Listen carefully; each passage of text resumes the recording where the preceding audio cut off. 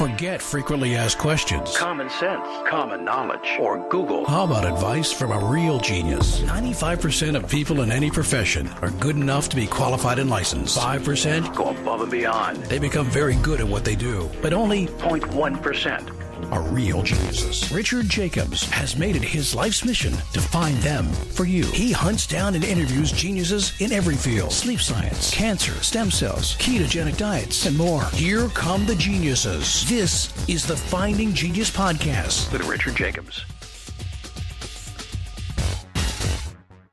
Hello, this is Richard Jacobs, Executive Director of the Finding Genius Foundation, also host of the Finding Genius Podcast. Today I have Timothy Hoellein. He's an associate professor at Loyola University. He's an aquatic ecologist. We're going to talk about what he calls the trash ecology. So, Tim, thanks for coming. How you doing? Hi. Yeah, I'm doing well. Good. Hanging in there with all of our inside work and being trapped in the office. Great. So, tell me, what is the trash ecology? What does that mean? Yeah, well, what we're interested in doing is really measuring the sources, the movement, and biological interactions of trash when it enters the environment, specifically when trash enters our rivers and lakes. Okay, and trash is predominantly what? Is it plastics? Is it fertilizers? Like, what is it? Yeah, when I say trash here, I'm really thinking about garbage, if that helps. So we're thinking about all of the synthetic material that we discard. So yes, it's plastic, it's rubber, it's metal, it's textiles. Whatever you can sort of see and observe on the ground or on the sidewalks or in parks that you might call trash, all of that refuse. Of the trash that finds its way into, rivers and streams, what is it made of? Is there a predominant part of it, or is it a huge mixture of things? The trash that we find in rivers and streams is really a mixture of materials. And the same is true for the kinds of trash that people find on ocean beaches or in parks or even on the streets. We often divide it by material type. So this is plastic, metal. And, we do find lots of different kinds of materials, but a lot of what we find is categorized as plastic, metal, and textiles. Okay, gotcha. So when the trash makes it into these bodies of water, does it travel very far, or does it tend to settle to the bottom pretty quick? Well, that's exactly one of the questions that we're trying to measure. So we've been out trying to determine the way in which trash moves around. And again, it's a diverse kind of set of measurements depending upon material types. We find that some material is pretty stable. And you can imagine this is predominantly the heavier kinds of trash that gets into the rivers. This is things like metal, construction debris, and the fabrics. They're heavy, they're waterlogged, and they stay. Some of the lighter stuff and some of the smaller stuff can actually travel pretty far. So this is things like plastic in particular, other kinds of buoyant trash that can river and go, several kilometers or several miles downstream at a time. So the lighter material, does that end up in oceans eventually when river is dumped there? Yeah, that's another one of the key questions that we want to know. It can either sort of stay in the river, it can go downstream, or it can sometimes be buried in the sediments. And so from the perspective of marine biologists, they often want to know kind of how rivers act as a pipe. That is, its way into a river and then ends up in the ocean.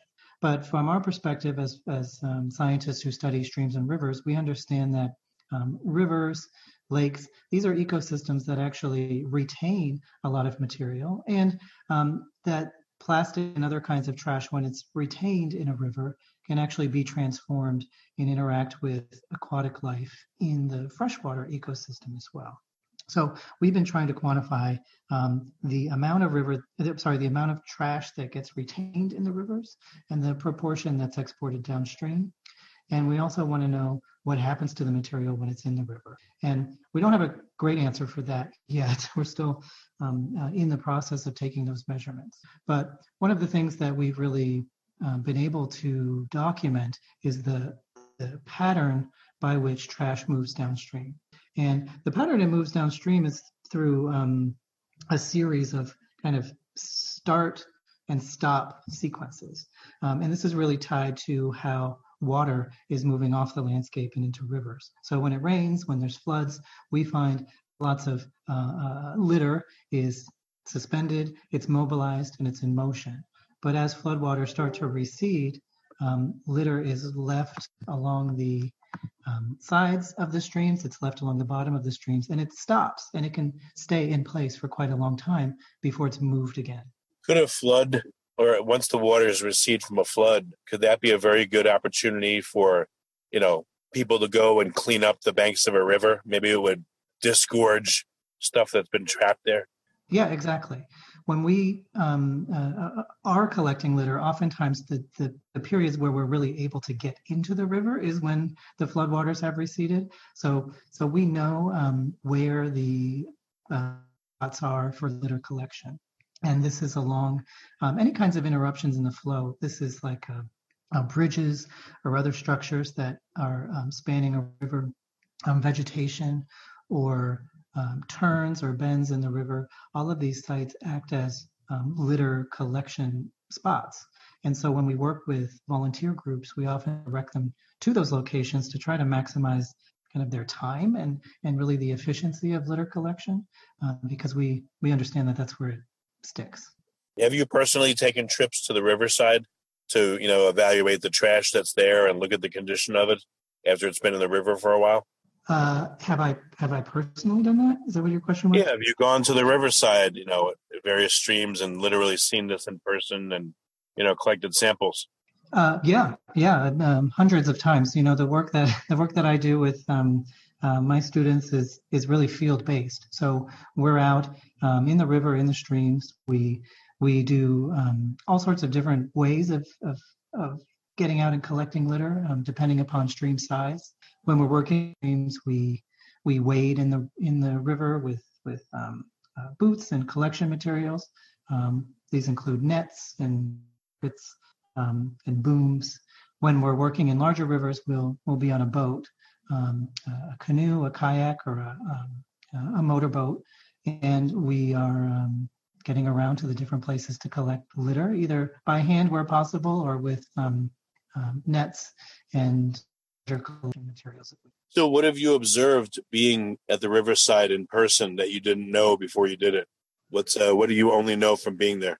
Yeah, well, I've spent so much time collecting trash out in the environment that it's kind of become second nature. But I think one of the things that people are surprised by when they come along on our trips is just how much trash is present. You might look at a lake shore or look at a river and think, there's not much trash there at first glance. But when you get in and start looking, there's a lot more than is obvious at first. And there's a couple of reasons for that. One is the litter tends to kind of commingle. It accumulates in the same places and mixes together with leaf litter, with branches, with kind of like natural debris. And much of the trash is colonized by microbes. So, whenever something falls into an aquatic environment, there's a community of microorganisms that starts to grow on the surface. We call these biofilms. They're a collection of bacteria, algae, fungi that just grow, and they're kind of slimy and just a natural part of the ecology of aquatic ecosystems. And trash is just like any other surface in an aquatic environment when it comes to biofilm growth. So you might think you're looking at mud or maybe leaf litter, but in fact, it could be plastic or metal or fabric, kind of take on a green, slimy, kind of muddy look. And so it requires a little bit of investigation and careful attention to detail when you're collecting litter because of that kind of disguise. What happens to the local ecology of a river? It's kind of interesting, I guess, because the water is always flowing. So I would think downstream of litter is the real impact. I guess the materials that come off a piece of litter, the plastics that go into the water, the other components. It's like a continual downstream effect. And I guess as the litter bumps downwards, different parts of the stream are affected differently.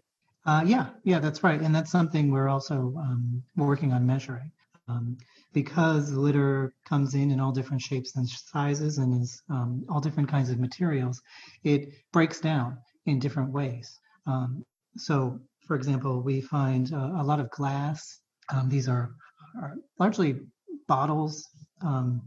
We find a lot of glass bottles in streams when they're in parks and near roads. Presumably, this is people littering when they're just kind of nearby the river. And we find many of these bottles that are intact, but we also find a lot of pieces of broken glass. Obviously, the glass can be broken when it enters the stream, but also just as things kind of move around in a river, the glass breaks. And so we find lots of shards. But when it comes to biological interactions, we're not all that concerned about glass.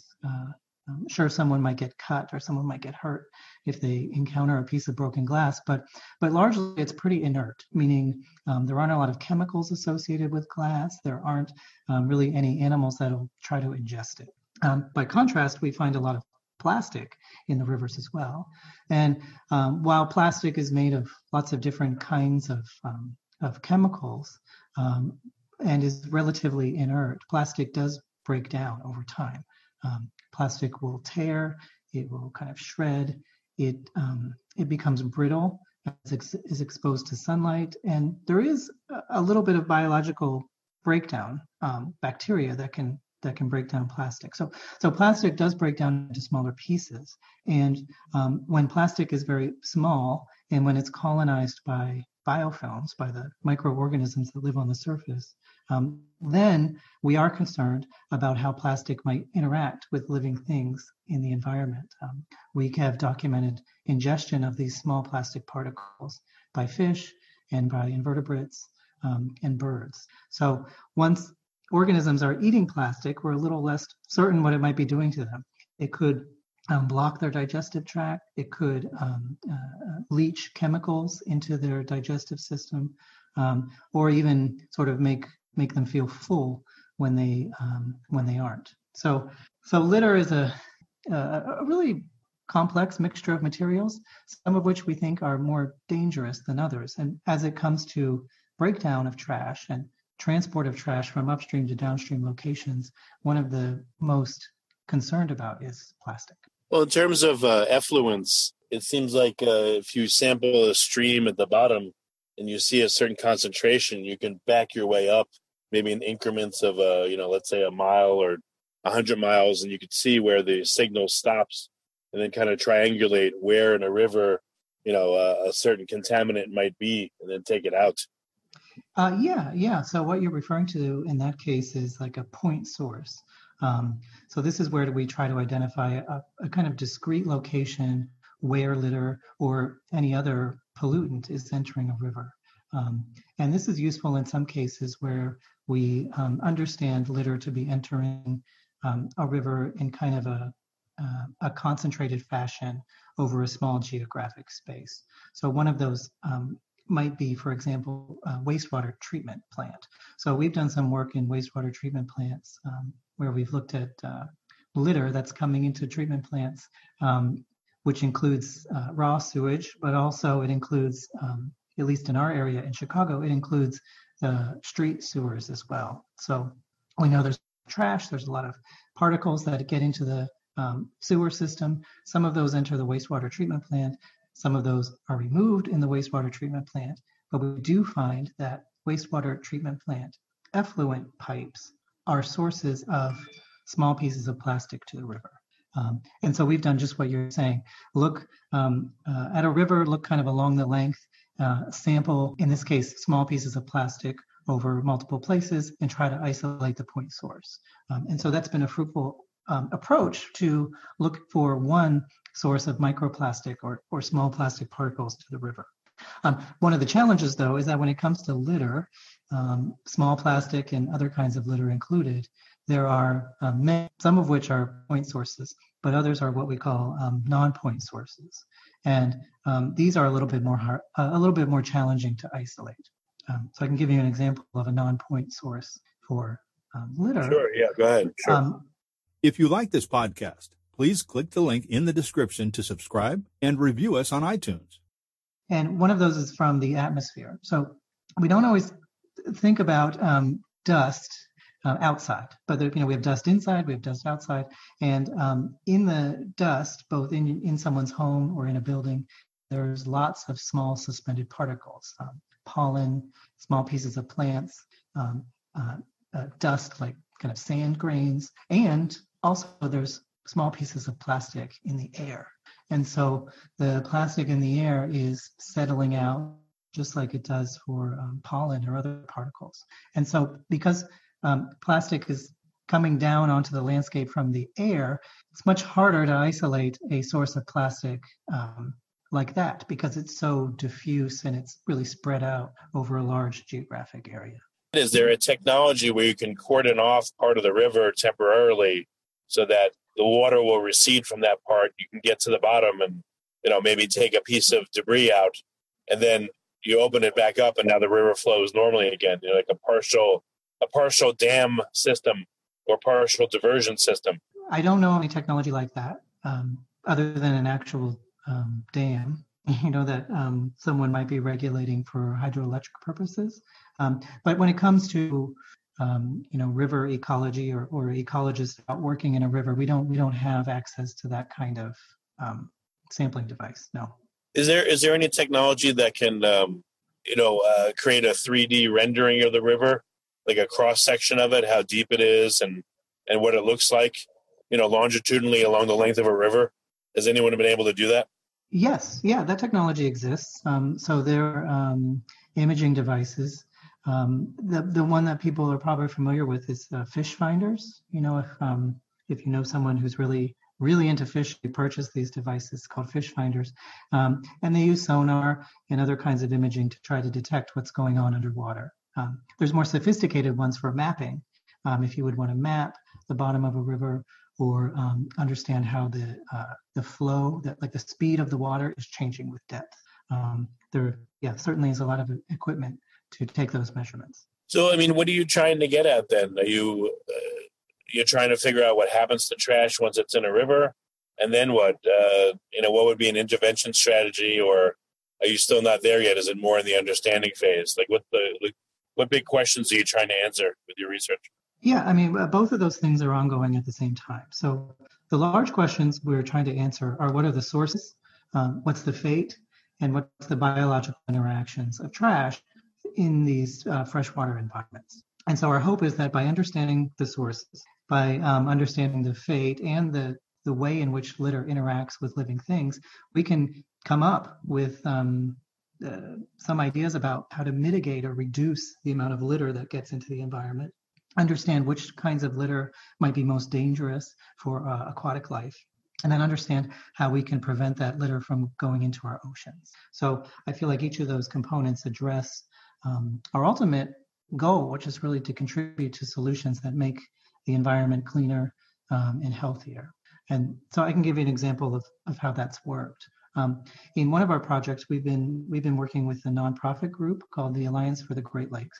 They're a large nonprofit agency that does a lot of advocacy for clean water in the Great Lakes. And one of the programs that they run is called Adopt a Beach. And their Adopt a Beach program has been going on for 15 or 20 years. And in this program, they have volunteers go out and pick up trash on the beaches throughout the Great Lakes.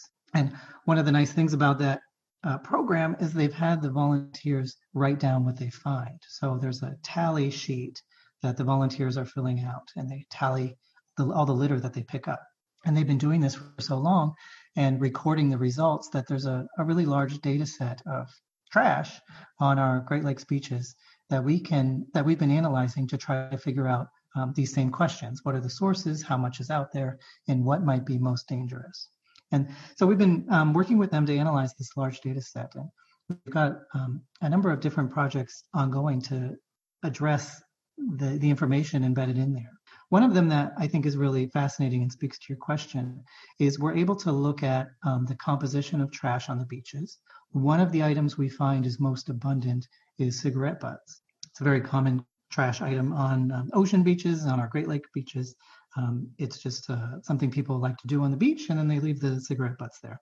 And because this program has been going on for so long, we've been able to determine what the year-on-year trends are in trash. And one of the strongest temporal trends that we see is a decrease in cigarette butts on the Great Lakes beaches from a period of about 2003 up until 2019. Consistently, the amount of cigarette butts is going down on lots of different beaches throughout the Great Lakes. And this is the same pattern that is observed with smoking rates. So there's less people smoking over this time. And the same pattern that's observed with improvements in public health as it relates to lung cancer. So because we have this really large data set, it's thousands and thousands and thousands of volunteers picking up trash and doing it over many years, we're able to document this trend in litter abundance. And it's a positive one. And our question is, well, why are cigarette butts declining on the beaches? It's because of many, many different policies. Smoking has been banned in public setting period. In Chicago, the smoking on the beaches was banned in 2008. There's a really large, public education and public health movement to try to discourage people from smoking. All of these things were effective in reducing smoking rates. And we can also show that there's an environmental benefit, that we have less litter on the beaches. Any other interesting trends in litter, things that are increasing the past few years? I went on for a minute. I think that this makes is that by understanding the composition of trash on our freshwater ecosystems, we are in a better position to understand how public policy, how human behavior, how environmental kind of management, how all of these techniques can be kind of brought to bear to try to reduce litter. And in our case, with the cigarette butt example, the intention was to reduce smoking for public health benefits, and that was effective.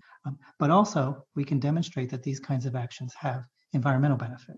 But without these really large data sets and without getting out, on foot and measuring what kinds of litter we're finding, we're not in a position to help inform those decisions or help inform how effective those decisions are. And that's what we want to be able to. It makes sense. What kinds of litter have you seen are innocuous when you think they might be harmful, and vice versa? Which kinds of litter seem to be really bad for the rivers and the fish and the other life? Well, to answer the second part of your question, we're trying to understand and kind of prioritize what types of litter we think might be most dangerous. And from the perspective of public health and from the perspective of environmental health, we're really concerned about the litter that's generated by sewage overflows. So many cities around the U.S. have combined sewers, meaning the street sewers and the sanitary sewers go into the same pipe, and that pipe goes to a wastewater treatment plant. And that works fine most of the time, but when it rains, there's too much street sewer water to fit into the pipes. And so we have what's called a combined sewer overflow. And this means during periods of heavy rain that there's raw sewage going into the river. And so this is what we are worried about, because that raw sewage contains obviously disease-causing microorganisms, and it contains, unfortunately, litter that's related to hygiene. So in our case, in the Chicago River, we take these measurements repeatedly, and we have fairly regular combined sewer overflow events. And so we have put it together that after heavy rain events where we have the sewers overflow, we see hygiene products. So these would be related to feminine hygiene, to wipes, like toilet wipes, and also condoms. We see these in the river, and they've come directly from the sewers. And so we're concerned that they could be have bodily fluids, have microorganisms that might be disease-causing, both for people and wildlife. We haven't taken those measurements, but we can infer that from kind of common sense. And we want to understand just how much material is coming out of our sewers so that we can inform the benefit of improvements to our sewage infrastructure as it relates to trash in the rivers. Well, very good. Tim, what do you think the future of the analysis of this trash will be? You said it'll help governments make more informed decisions. But where do you think this is going? Like, as this river surveillance increases and hopefully becomes more pervasive, what do you think it'll lead to? Well, ultimately, I hope that we lead to, or at least inform, any of the kinds of improvements that might be directly related to waste management and, in particular, plastic litter sources from urban environments. What we really want to be able to do is to have an understanding of what kinds of litter are in the rivers, and so that if there is a type of litter that we find that's really abundant, and there's a policy that comes along to change that litter, we're in a position to measure how effective that policy is. So, for example, in Chicago, as in many other cities, there's a lot of debate about single-use plastic. These are all the kinds of plastic, like plastic bags, styrofoam containers, cutlery, that are used as discarded. In many places, especially cities, there's bans in place on plastic bags, on styrofoam containers, and that kind of thing is in discussion in Chicago. So we've been measuring how much of that kind of litter is in our waterways. And I've met with some of the county commissioners that are kind of debating these policies to determine how effective they might be. And should those policies be passed, will it be in a position to directly measure their impact? And I think, with that kind of careful empirical approach, we can really make the best decisions and understand how effective our decisions are as it relates to public policy for plastic and also environmental health. Okay.